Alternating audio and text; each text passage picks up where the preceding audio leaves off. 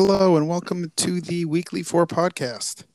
The Weekly 4 podcast, where things are talked about. I'm loving By it. most of the time, both of us, unless one of us falls asleep too early. Some of us are not nocturnal freaks of nature and try to wake up 11 early. at night. That's late, man. Not that late. Late enough that I passed out. But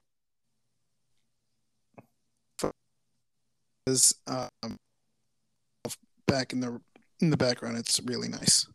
Are they wired? Yeah. Good for you. Yeah. Yeah, man. No, wired headphones, way to go. That's also thank God Apple still has wired headphones, because the wireless ones, I always just find I either lose them. The wired ones I somehow keep for like years. So the best wireless headphones are still only almost as good as a wired connection. Right. It's true. And you don't lose them as easily. It said you updated our topics for tonight, but I don't see an update. Yeah, I was thinking about different things to throw into random, and then I decided not to write anything. Got it, because you want to go to bed early. No, I just Shortened figured, podcast. let's just see where it goes. I mean, there's a lot of things going on, right? And there's a lot of random things going on. Right. Yeah. So we'll see. The Maybe world the world's throw a absolute couple in bonkers. there that will go off script at the end. Well, my phone has 19% battery, so that should be good enough to get us through. Yeah, mine also is very low on battery, so that was the other part of it. I'm leaving my phone and I'm not touching it, and I'm hoping that it just survives the recording. Otherwise, nature will dictate the length of this podcast. First time anybody has ever called their cell phone nature in history. So let's start with sports. So right now is kind of the calm before the storm in sports. Baseball's ongoing, but the football doesn't really start for about another week and a half. Basketball has not really started their training camps yet. And hockey, September is going to be crazy. And October is kind of really when the sports season picks up, but it's kind of like it's just kind of like the calm before the storm. So not that much going on in sports. So that's kind of the only thing I had to say about that. Do you think that's an appropriate topic for one of our a title for a topic, considering the weather forecast that Houston has? Oh, it's in the Gulf. They have no idea where these hurricanes end up going. Yeah, I know. But I just figured it would be something to make fun of. The other thing is, it's pretty amazing how this point of the year where there's no sports going on makes absolutely no difference in my life. Yes. It affects me because the Astros already played today, and I'm like, what am I doing tonight? Perfect. I have a meeting and I have this podcast. So that Wait, is the baseball season still going? Yes, it goes until October, and then the playoffs start. Oh yeah, I knew that. Sort of. I have a distant recollection of it. Are the Astros doing all right? They're doing very well. They're 5-game lead in their division, and are one of the favorites to potentially win the World Series this year. So. Interesting. And what about the Blue Jays? It's good because their star shortstop, I literally just read this article beforehand, is probably leaving next year to go get a much bigger paycheck elsewhere. So it's kind of like he's basically already said that he's not returning to the Astros. So does that mean he's going to play better or worse? He wants a big contract extension, so he's going to try to put up a good year. But all these guys, they don't, even if they're going to a new team, they're all incentivized to have the best year possible, because how much money you make is directly tied to your performance. So, and baseball, out of every sport, is probably the most individual, because especially when you're hitting, because it's just you against the pitcher. So you really have way more. Basketball, there's 5 guys on the floor at one time. You've got some great players that never won NBA championships. Hockey, also the same thing. In football, it's even more. You're one of 11, and while quarterback is extremely important, you need a whole team to win a Super Bowl. So baseball is really a one-on-one. You really kind of, the play on the field is basically a bunch of one-on-one occurrences. Mm-hmm. So, yeah. Interesting. How are the Blue Jays? How are the Blue Jays? They're in 3rd place. I don't think they're going to make the playoffs, though. They're a few games back. Their young Kevin Biggio, Craig's son, is currently out with injuries, and their pitching staff hasn't been great this year. So, okay, so I don't have to deal with any gut wrenching hope being pulled away from me at the last minute. No, I don't. I don't. 1993 is not repeating itself. Joe Carter will not have to come out of retirement to hit a walk-off game-winning home run. And Roberto Alomar. Can't forget that guy. He was not. He was on the 93 team. That is correct. Questioning me. Never. I wasn't. But he, anyway. But so it's funny. The one sports pickups. Yeah. Exactly. The one sports story I did want to talk about is this is the 55th anniversary of the passing of Archibald Moonlight Graham, the most famous random baseball player probably of all time, who never even got an at-bat in Major League Baseball. No way. He literally came in and played the field for a little bit, but never had a chance to hit. So his story famously was set in Field of Dreams. He was the old doctor played by Burt Lancaster in the movie. Didn't even look that one up, everybody. And basically then ends up getting his first ever at bat on the Field of Dreams. And then when hopefully this isn't a spoiler for anybody who hasn't seen the movie, it's over 30 years old. Then when Kevin Costner's daughter falls, he steps off the field knowing it will age him and helped her as the doctor he was at the time, even though he had already passed. I mean, it's a great movie, but you have to spend a little, like, do not try to look at it from a realistic perspective, obviously. But his story, he was actually in real life, never got an at bat, played for a second, and ended up becoming a pediatrician. And they asked him, "Do you ever have any regrets in your life that you weren't a full-time baseball player and helped and to medicine instead?" And he said, "It was a shame I never got an at bat, but it would have been a much bigger shame if I never had a chance to take care of all those children." So, and in Field of Dream, he gets an at bat, correct, and then he saves a child.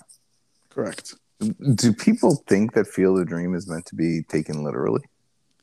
No, I'm just saying when you talk about it logically as a film, and then you're saying like how all of a sudden he ages backwards and forwards, when a lot of the rest of the film is sort of set in reality. It's not really a sci-fi movie. When you talk about that, it sounds like you're talking about a sci-fi movie. So. Fair enough. Yeah. I mean, you would think that a talking field would be able to extract a hot dog from a young girl's throat. But Archibald Moonlight Graham was a real person, so that was the thing. He was a real person that Burt Lancaster played in the movie. It was, they literally looked up somebody that never had an at bat, but played in the majors, but never had a chance to have an at bat. So. Yeah, that movie made me always dream of having like a proper baseball field in my backyard. It was such a nicely groomed field. I thought you were talking about having a catch with your dad is where you were going with that. No, me and my dad used to play catch. There you go. Yeah, there was a park down the street from my house in Toronto. You long to play catch with him again? Nah. Listen, me and my dad, like, we played sports almost because that was like what society expected us to do. But the reality is, neither of you enjoyed it. I don't know, maybe like a little bit. But like this week, me and him had a really great conversation about like the definition of money and wealth and all these other things. That's the stuff we've always enjoyed. But sports, not so much. Yeah, got it. Anyway, don't worry. This sports conversation is short-lived tonight, and we move on to history. So, by the way, one other question I want to ask you before you move on to history: how is your pitcher power hitter guy doing? Oh, Shohei Ohtani, he hit his 40th home run today. He gave up 4 runs in 5 innings. Didn't have a great day pitching, especially since he was playing the worst team in baseball, the Orioles, who I think just after losing 19 games in a row, I think finally won today against him. I'm checking literally right now the scores to see if Orioles. I mean, a 19-game losing streak is a long time in baseball, which is very. Yep, they finally broke a 19-game losing streak tonight against the Angels. But it wasn't him. He left the game with a lead, and then their bullpen, the Angels bullpen, blew it up on him. So he was actually winning, even though he wasn't pitching great. His team was still winning, and then his bullpen lost them the game today. So, but 40 home runs still leads baseball in home runs and has a ERA of 3, which is still very, very good. So I'm judging him positively. So that was the update. I gave a little bit of an update on him last week, but that is your Shohei Ohtani update for this week. So on this day in 1944. was the liberation of Paris. And why I bring that up is because of the famous story how, again, Paris was liberated today, but before that happened, Hitler literally ordered his generals to burn down, or some of his, I think it was his general, but ordered Nazi troops to burn down Paris, burn down the Eiffel Tower, or destroy all the famous Paris landmarks. And they actually, I think it was the one order they really refused because none of them wanted to go down in history as the people that burned down Paris. And the Arc de Triomphe and everything. Because once again, Hitler was when they came in 40 and took over, was so proud of the achievement, the fact that he had to fall back and leave Paris, he wanted to leave it desolate and destroyed. So they should have not followed a lot of Hitler's orders, but at least that one they didn't follow. So they did plant the explosives. They planted explosives all over the city, I'm pretty sure. And they didn't detonate them. They didn't fine. So yeah, I mean, you can plant anything anywhere as long as it doesn't go off. It doesn't matter. So yeah, but yeah. And this was because the battle for Paris was not very long, but it did start off like the final battle, I guess. But initially it was the, I guess, Free French Army that was fighting, I mean, right? Paris fell. I mean, because this is also, remember, D-Day was June 6th of 44. This is August, what are we, 26 today, of 44. So, I mean, they were just all retreating back to the Rhine, and they knew that they, or as close to possible to the Rhine. And then eventually they'd set up in that winter, the Battle of the Bulge. They tried one last counterattack through the lines, but they were in no position once the Allies landed at Normandy to hold Paris very long. Yeah. So. And it's interesting. I was just reading an article today that compared German soldiers to American soldiers, because even though they lost, German soldiers still to this day, I feel, had like this sort of like reputation. No, they were the best soldiers in World War II. False. So the article says that if you actually look at the data, other than Battle of the Bulge and the Ardennes for a little bit, the Germans were in constant retreat against the West. And so if you look and you say they were the superior soldier because fewer Germans were dying versus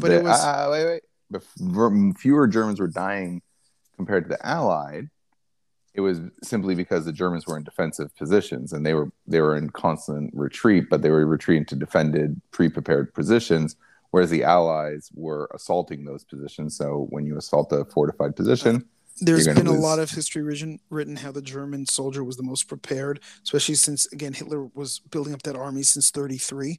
Yeah. Than all the other armies, as well as the fact I would disagree.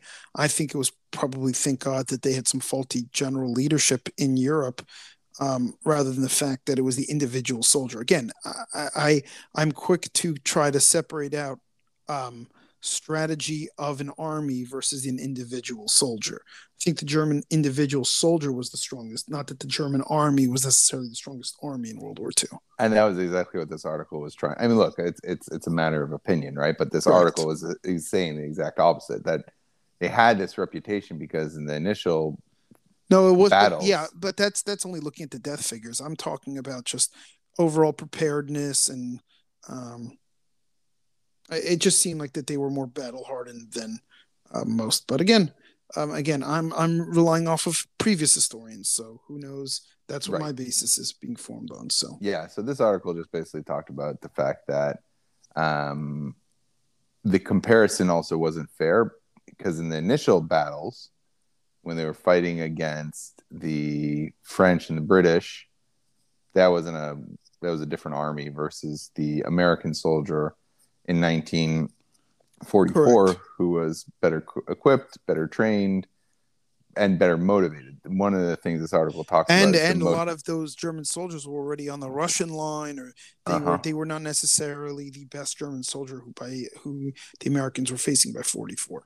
And yes, and so the interest, but yeah, and in the battle, just to bring it back to the topic, in the battle for Paris, it was when there was just the Free French Army fighting against the Germans. It was pretty violent. I mean, the Germans didn't just surrender; they didn't blow up the entire city, but Correct. they put up a fight.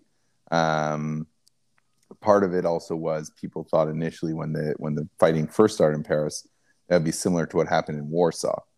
But fortunately, the Allies didn't have the same agenda as the Soviets, right? The Soviets let the Free Polish Army fight the Germans, get killed by the Germans, and then killed the Germans because that way they didn't have to deal with the Free Polish Army when the Soviets wouldn't have to deal with the Free Polish Army when they took over Poland. So they let them get killed by the Germans, and once the Germans were done. So anyways, the people were worried that the same thing would happen in Paris, but reality was that the Allies actually.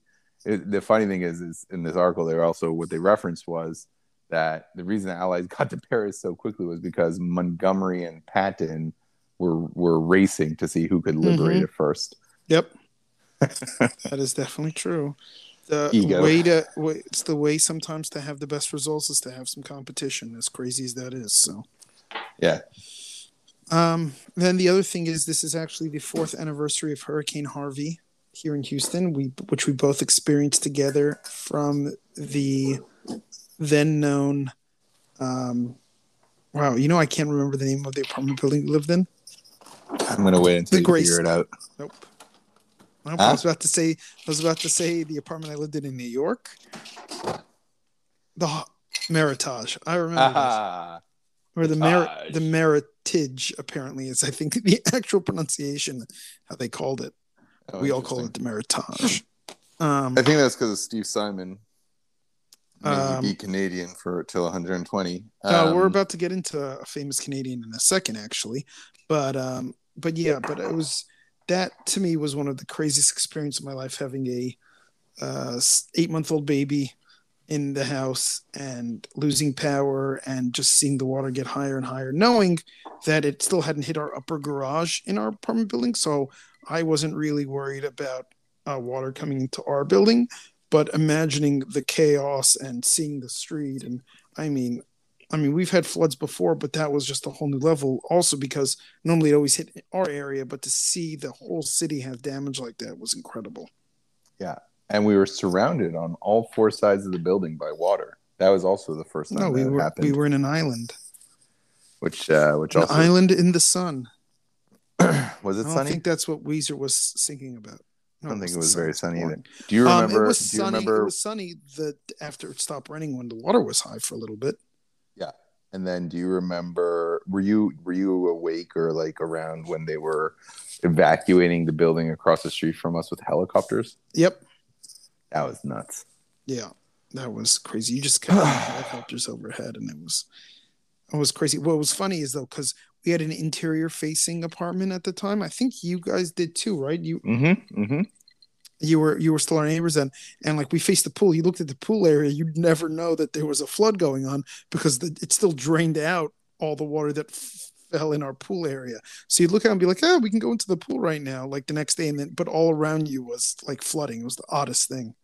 Yeah, that was always because each time there was one of these floods, it was always bizarre waking up and seeing the pool. The way I generally knew something bad had happened was either the water fountains in the pool were shut off, or because we had lost power anyways. But yeah, it was surreal, right? Because it was so quiet looking at the pool, and then you go on to the other side, and it's just, it's not chaos. It's just this crazy body of water that just engulfs your building. Worth working. If anybody listens to this that has not seen pictures or videos, it is worth Googling Hurricane Harvey and seeing those pictures, because for a major city to have that type of destruction might be the only time in history of a city of our size. Because think about it, LA, and a horrible LA earthquake hasn't happened in a very long time, knock on wood.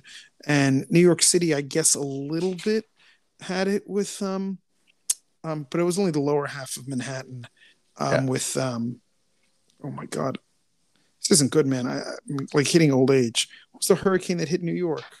I don't know. Oh, like 8 years ago. For some reason, the name Spencer comes to mind, but I'm pretty sure that's Hurricane Spencer. Okay, I'm gonna look it up in a minute. Make sure you don't drain your battery, though. No, I won't. But anyway, it's worth looking at those pictures to see how crazy it really flooded here. Yeah, it was pretty nuts. And the other thing that I always thought was pretty crazy is that knowing the extent of that flooding and how crazy it was, how quickly the streets and everything just drained. Right. And that we were able to not go back to normal. But you and I think when we went out and drove around the neighborhood, it was, a couple of days after the first rainfall, and the streets were already clear. Right. Hurricane Sandy, not Spencer, Sandy. It wasn't S, but Sandy.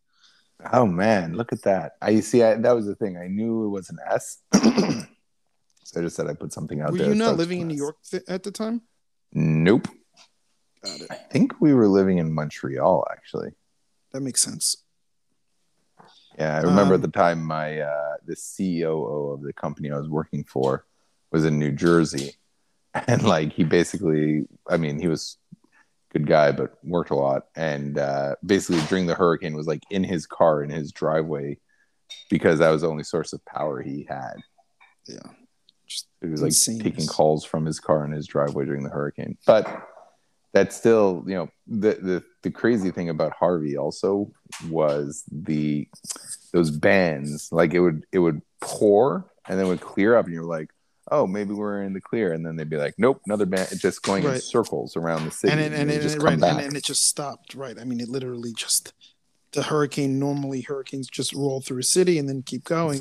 It literally just stopped over Houston and just Camp Dupping was going so slowly that a lot of these times when you're this far inland, it's not the winds that do the damage. It's just the flooding if the thing doesn't move. So, yeah, it was pretty awful. Anyway, to any prospective people moving to Houston, don't worry. It was 4 years ago and we've made a lot of changes since then and still come here because it's highly unlikely to ever flood.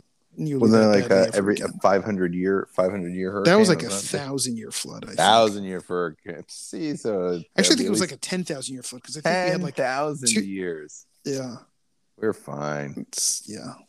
When 10,000-year floods happen every year.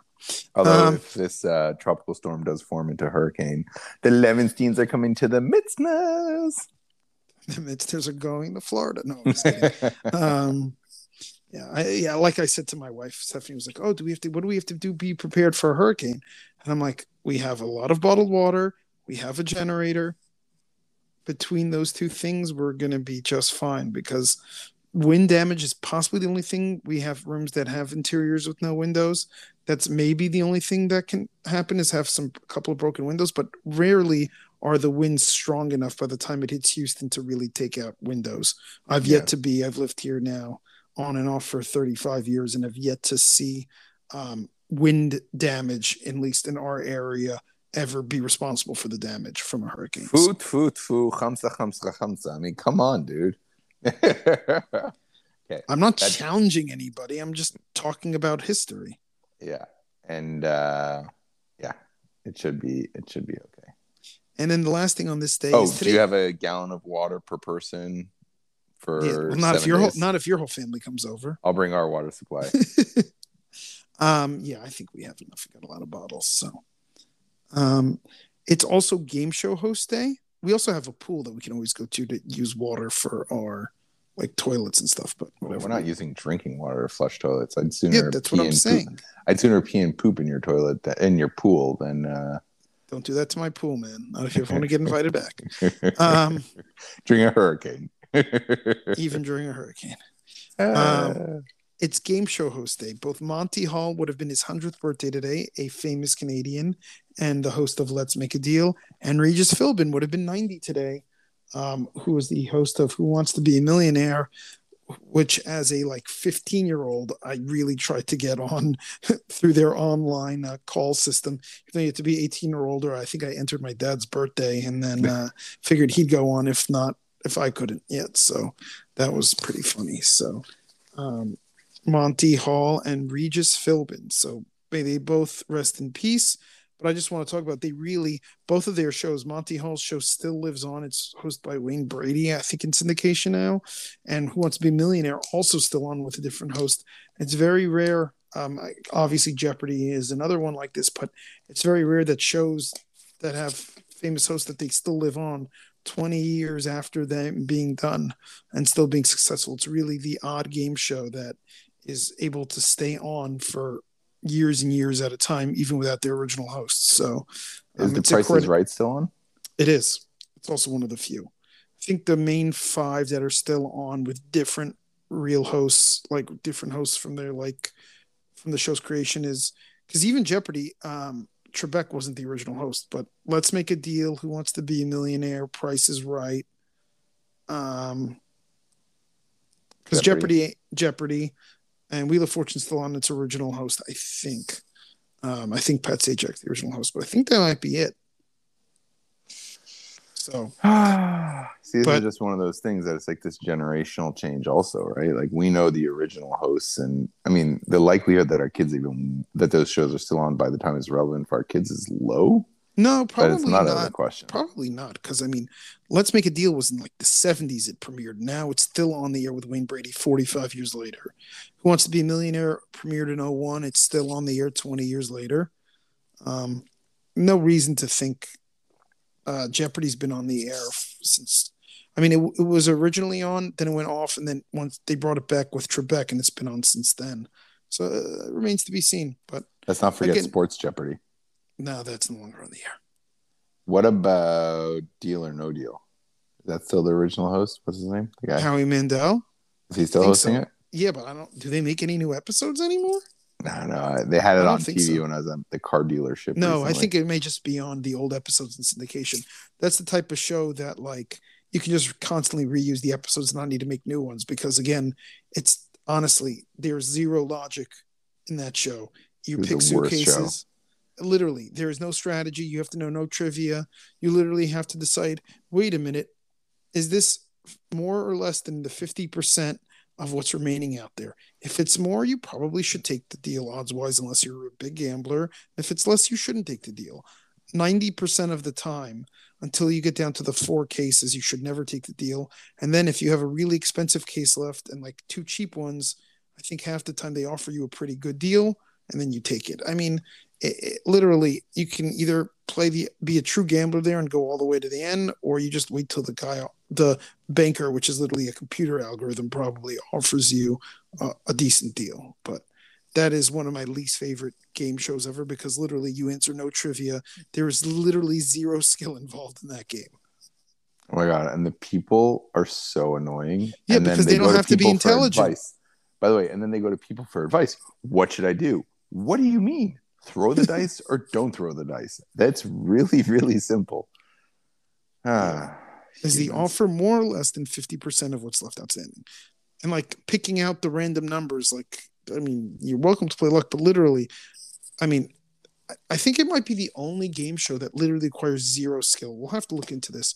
We're going to try to think that not knowing any knowledge, not knowing, like, because even in Wheel of Fortune, you have to be good at solving puzzles. I mean, and trying to guess things with few letters in them. You have to have a decent vocabulary. Correct.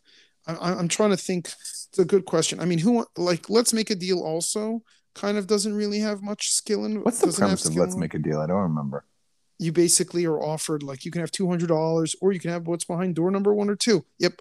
Let's Make a Deal also. It's funny.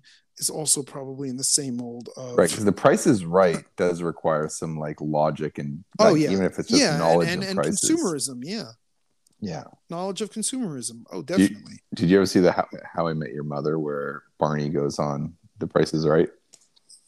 Yeah, because he thinks Bob Barker's his father. I think I watched every episode of that show. Maybe not like the last season until the last episode, but it, like all shows, it's funny. All these sitcoms tend to lose their creativity after about seasons 3 or 4. The worst thing about them was that they had this premise, so they had to address the premise at some point. Yeah, but they were way too slow with it.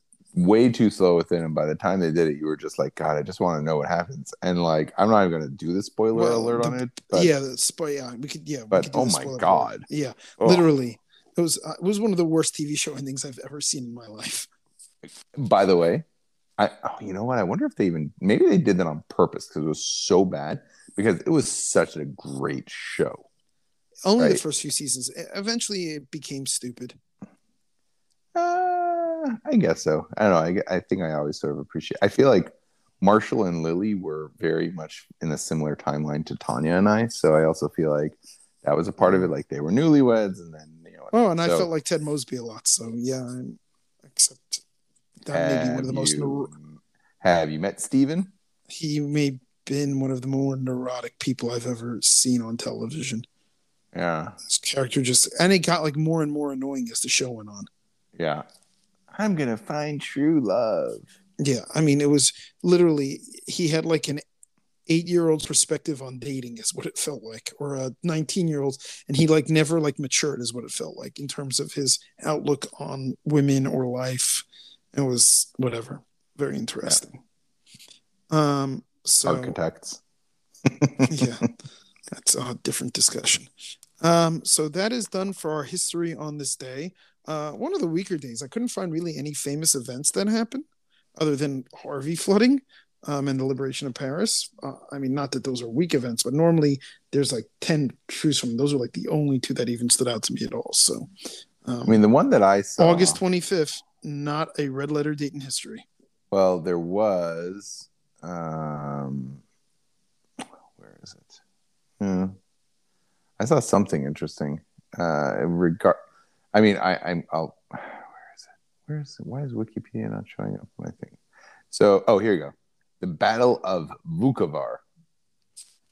So, the Battle of Vukovar begins, which was an 87-day siege of Vukovar by the Yugoslav People's Army, supported by various Serb paramilitary forces, between August and November 1991 during the Croatian War of Independence. So 30 years ago, there was a full-out war raging in mainland Europe, which also led to like some genocide. Well, yeah, And Croatia. I mean, yeah, because the problem is that was also towards the fall of the end of the Soviet Union. So I feel like that got kind of wrapped up in that. yeah, but it's just crazy to think that only 30 years ago, like I remember seeing on the news, like it was a war. Like they tore the country apart. I mean, it was a full-out war in Europe, modern warfare, and that was only 30 years ago, and it wasn't. Yeah. But it was just crazy when I saw that because I was just like, I remember growing up seeing on the news, Herzegovina and Bosnia and Croatia and all that going on, and seeing it on the news all the time. And I guess, I mean, I was much younger, obviously, but not necessarily associating that this was not in the middle of Europe, but yeah.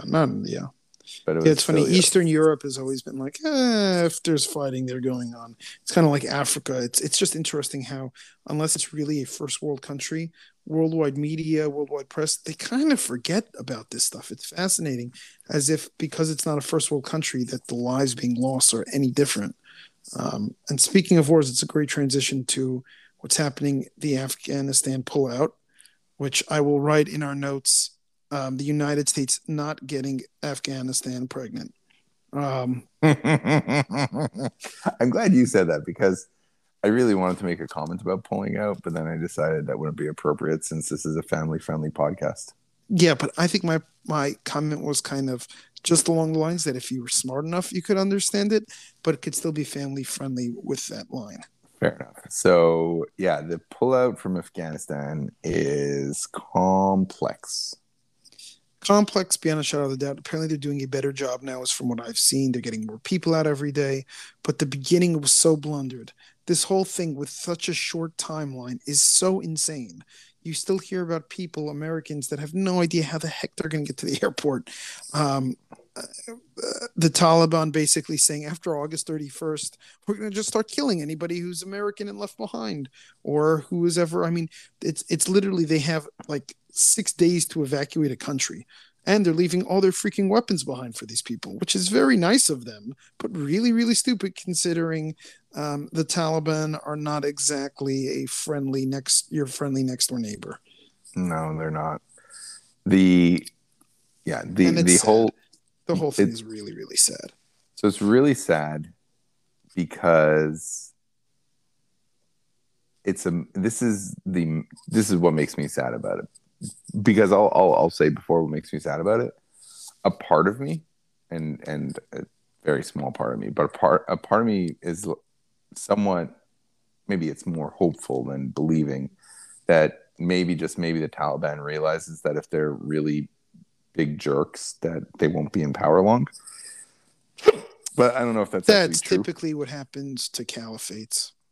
Right. So a part of me thinks that was also sarcasm.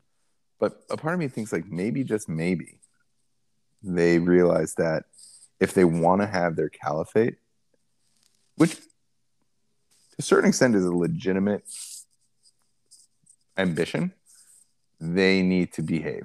They can't be the way they were from 96 to 2001.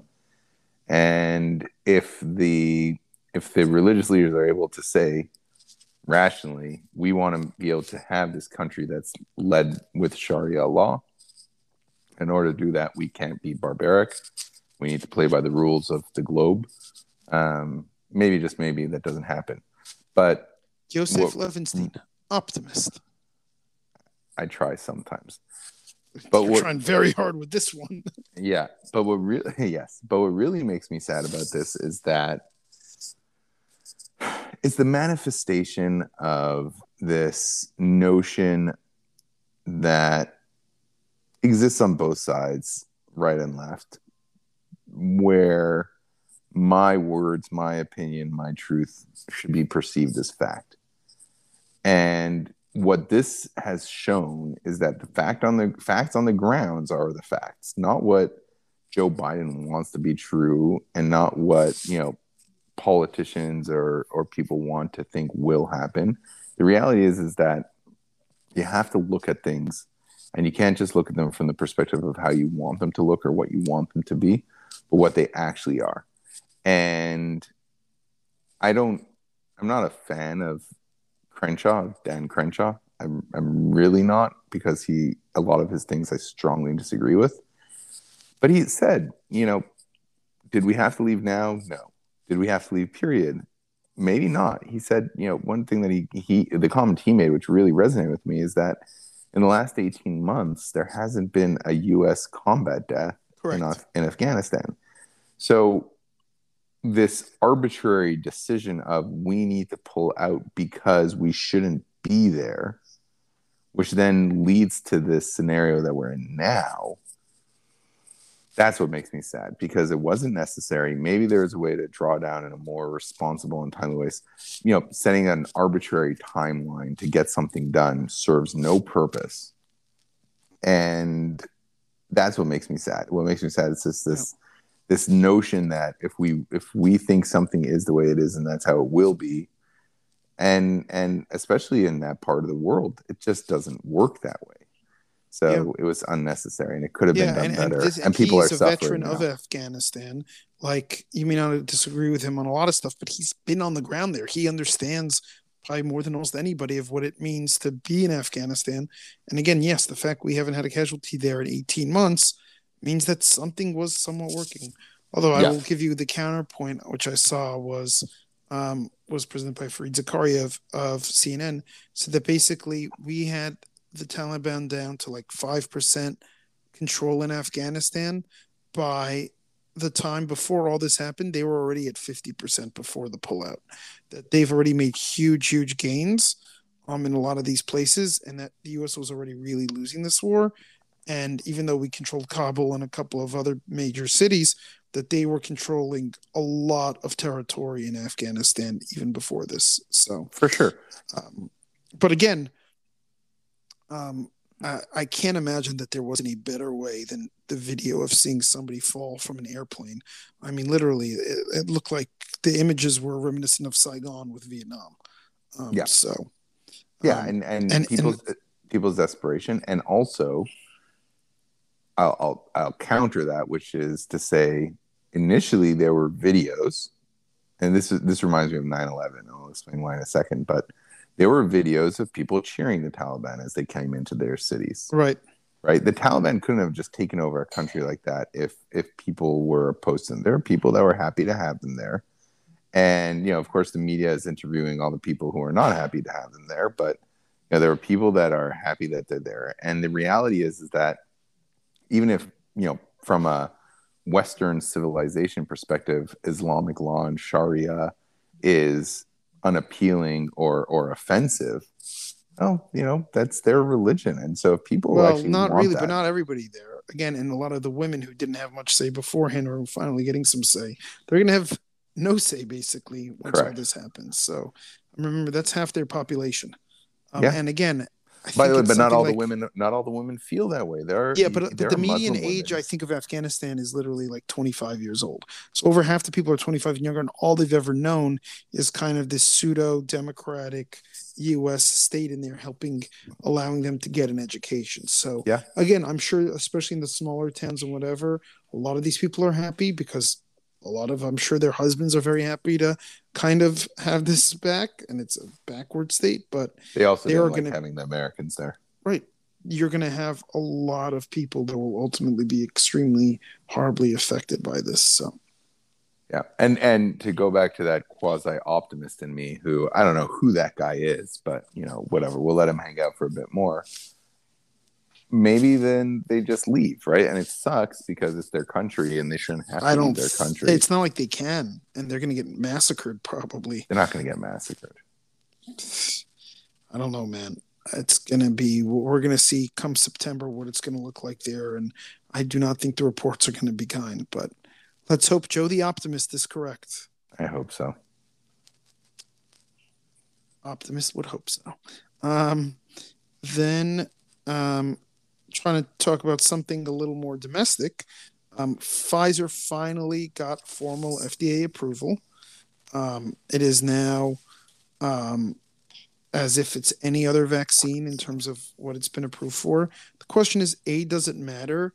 And B, now that it's formally approved, should this be required from organizations and schools like the MMR shot is, like everything else that's required in order to send your kid to whatever school they go to? So if they're 12 and up, should they be required to have this shot taken? And should employees who are also required to be vaccinated things also now have this required now that it is past FDA approval? So I would love to hear your opinion on this, Mr. Levinstein. Well, Mr. Mitzner, what I will say is this. Two things that come to mind as sort of the top issues to be considered. One is it's still relatively early, right? And I don't say this as an anti-vaxxer. I'm vaccinated. Right, and still nobody knows the long term. And I intend to vaccinate we've talked about it. We will most likely vaccinate our children once our pediatrician and says, this is the right thing for your children.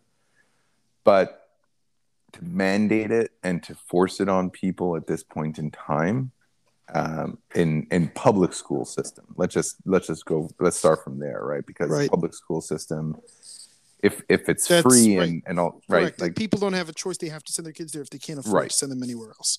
Now, if your employer says to you, so Goldman Sachs, actually, I was listening to the Wall Street Journal this morning, and Goldman Sachs is basically saying that if by September, I don't remember the exact date, let's just say September 7th or September 9th, if you're not vaccinated by September 9th, you must work from home.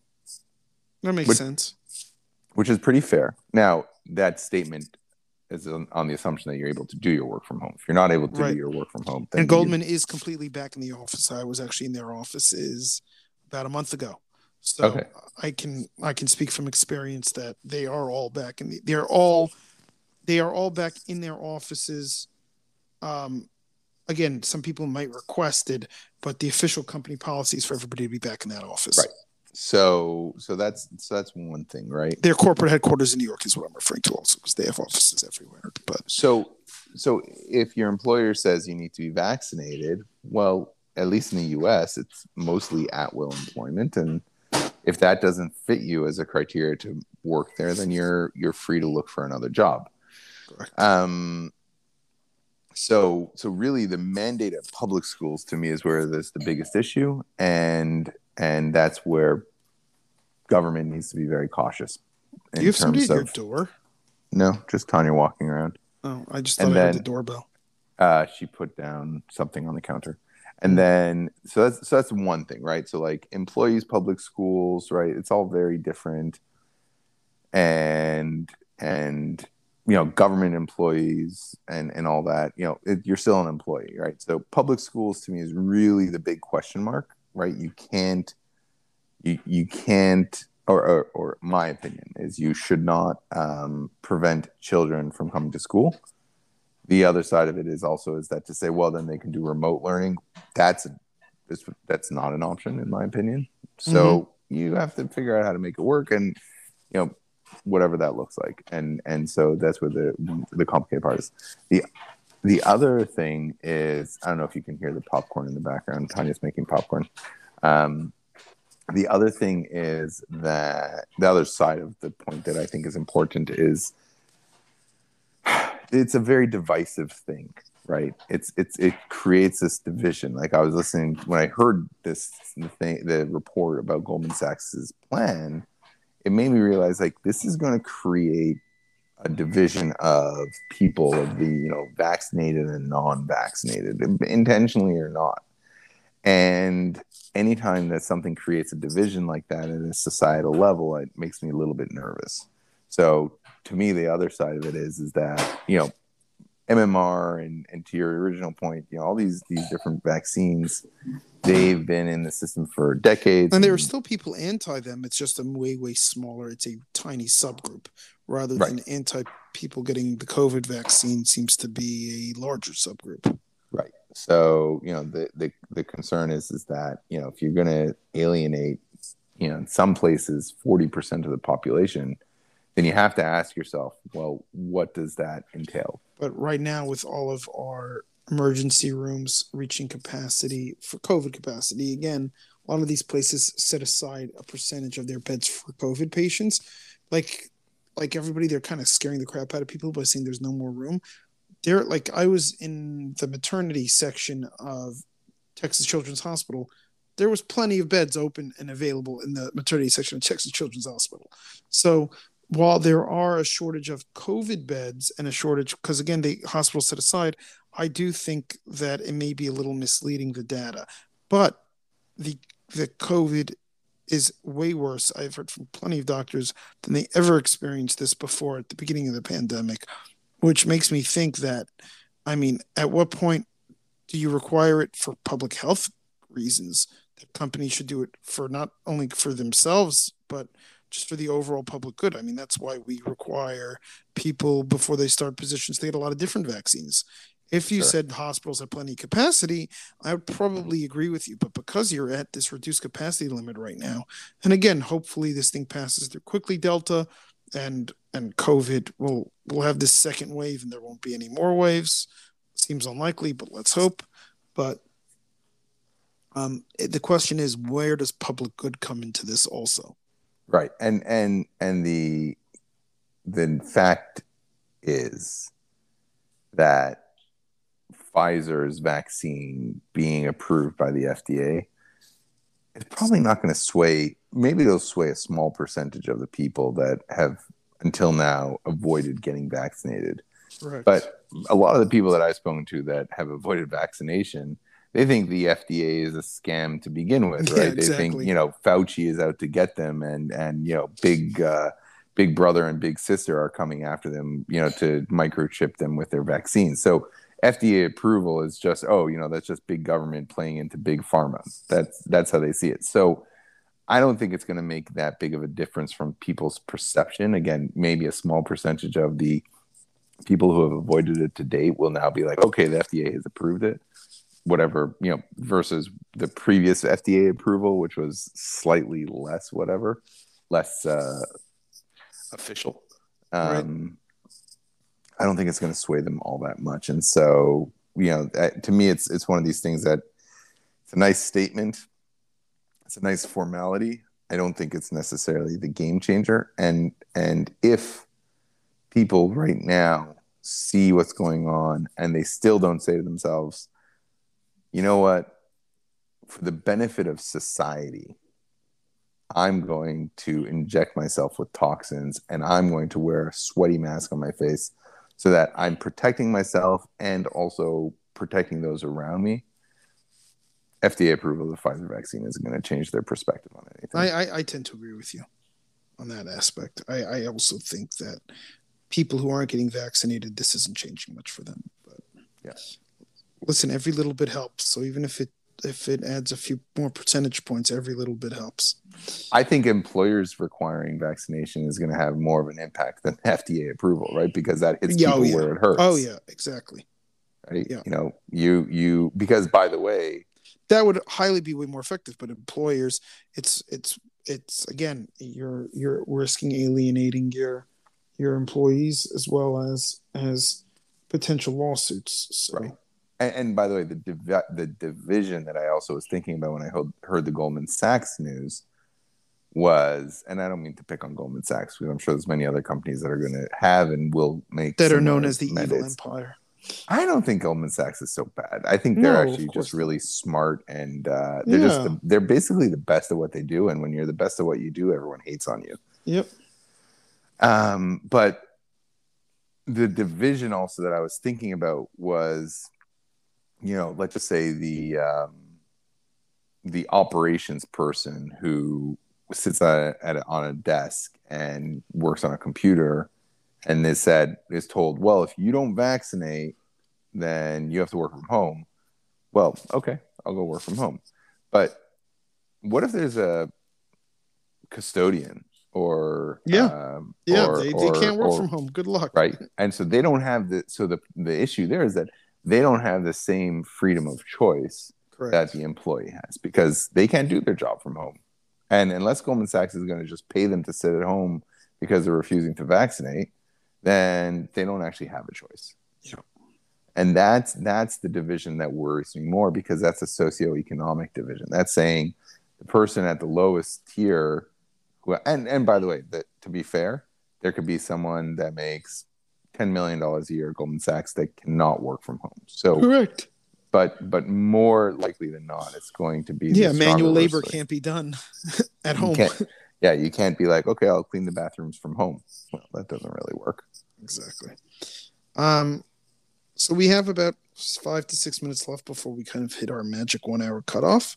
Is there anything else you would like to discuss? Well, I consider myself the luckiest man on the face of the earth. No, sorry. Well, yes, that too. And then Lou Gehrig died from ALS, so just be careful quoting that line. Is he the one that said that? That was the famous speech, July 4th, 1939. Oh, Today, I consider myself the luckiest man on the face of the earth. What was the context of him saying that? The ovation that they gave for him at Yankee Stadium in honor of his day and how well everybody was treating him. And him probably not knowing that ALS was really a death sentence in 1939. I mean, literally, they changed it to call it Lou Gehrig's disease. I mean, awful. Because there was so little knowledge about it at the time. But apparently, now I'm drawing what was the name? Oh, Just Fans. Onlyfans? Onlyfans, yes. Oh, man. So this is the craziest thing to me because... You heard that now they're not changing their platform. They decided against it. Oh, you hadn't heard that? They just came out. It was on Twitter literally about an hour before we did this podcast that OnlyFans, I'll give a little bit of quick background. They were, in order to get banking and revenue, we're going to have to get rid of all of the pornography on their site and all of the people, models who are charging. Apparently, they just said that they're not changing it because somebody smart with them is like, forget about getting banking and financing dollars. You realize if we get this done out from our site is going to go under. Like, it's one thing, like, you can always find alternate sources of funding if you're a successful company, probably from somewhere. It's probably more expensive. But if all of a sudden you get rid of what makes your platform unique and successful, then the financing doesn't matter anymore. No. Like, whoever was in charge and saying we're going to get rid of that from our site would literally, I think 95% of their users use it for that purpose. Has to be one of the stupidest people on the planet. So, by the way, this is the exact same thing as Joe Biden saying we're going to be out of Afghanistan by August 31st. Oh, in principle, this is or but in he's not theory, changing it.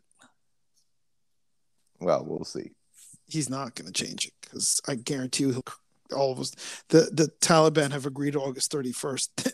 They're not extending their ceasefire. That's the thing that nobody's talking about right now. They had the U.S. envoy meet with one of the head of the Taliban, which was unheard of 20 years ago, in order to make sure, saying, we're going to get out of here by this date. Please don't attack our people. And they basically, I think, are letting people have better access than before. I'm pretty sure that. So I don't want to go on a tirade on that, because when I was reading about that, I got so angry about so many things. Whatever. I don't want to go on to that, because the fact is that for America to say, please don't attack my people, versus if you attack us, we're going to kill all of you. But whatever. That's a separate conversation. Yeah. We don't have enough time for that. But what I'll say is that so what was interesting to me was that, is it Just Fans or OnlyFans? OnlyFans. This thing happened. This OnlyFans like empire emerged in like social media and technology and COVID. Interesting. So I knew nothing about it. So when I started reading about it, I started reading. People weren't able to go to strip clubs, so I think that's a big part of it too. These women, they're pulling in a ton of money, $100,000 a month. Yeah, doing pornography from home. They're not even doing pornography. Some of them are, but like a lot of times it's just the craziest thing to me, because stripping or whatever. But yes, they're making a little more money being on OnlyFans and stripping than they ever would be a stripper anywhere else. So what's crazy to me about it was that whole now that you said that thing about reversing their decision, that just validates what I was thinking, which is like, what on earth are they thinking? Like, this is their either like accept who you are and take that stance, or close up the business if you're like, oh, this makes me feel uncomfortable. But like, to make that sort of statement, like, it's just such a complete detachment from reality. They literally were going to take their own company under because of the bank's fear in their business. They were literally going to shut down what makes their business unique.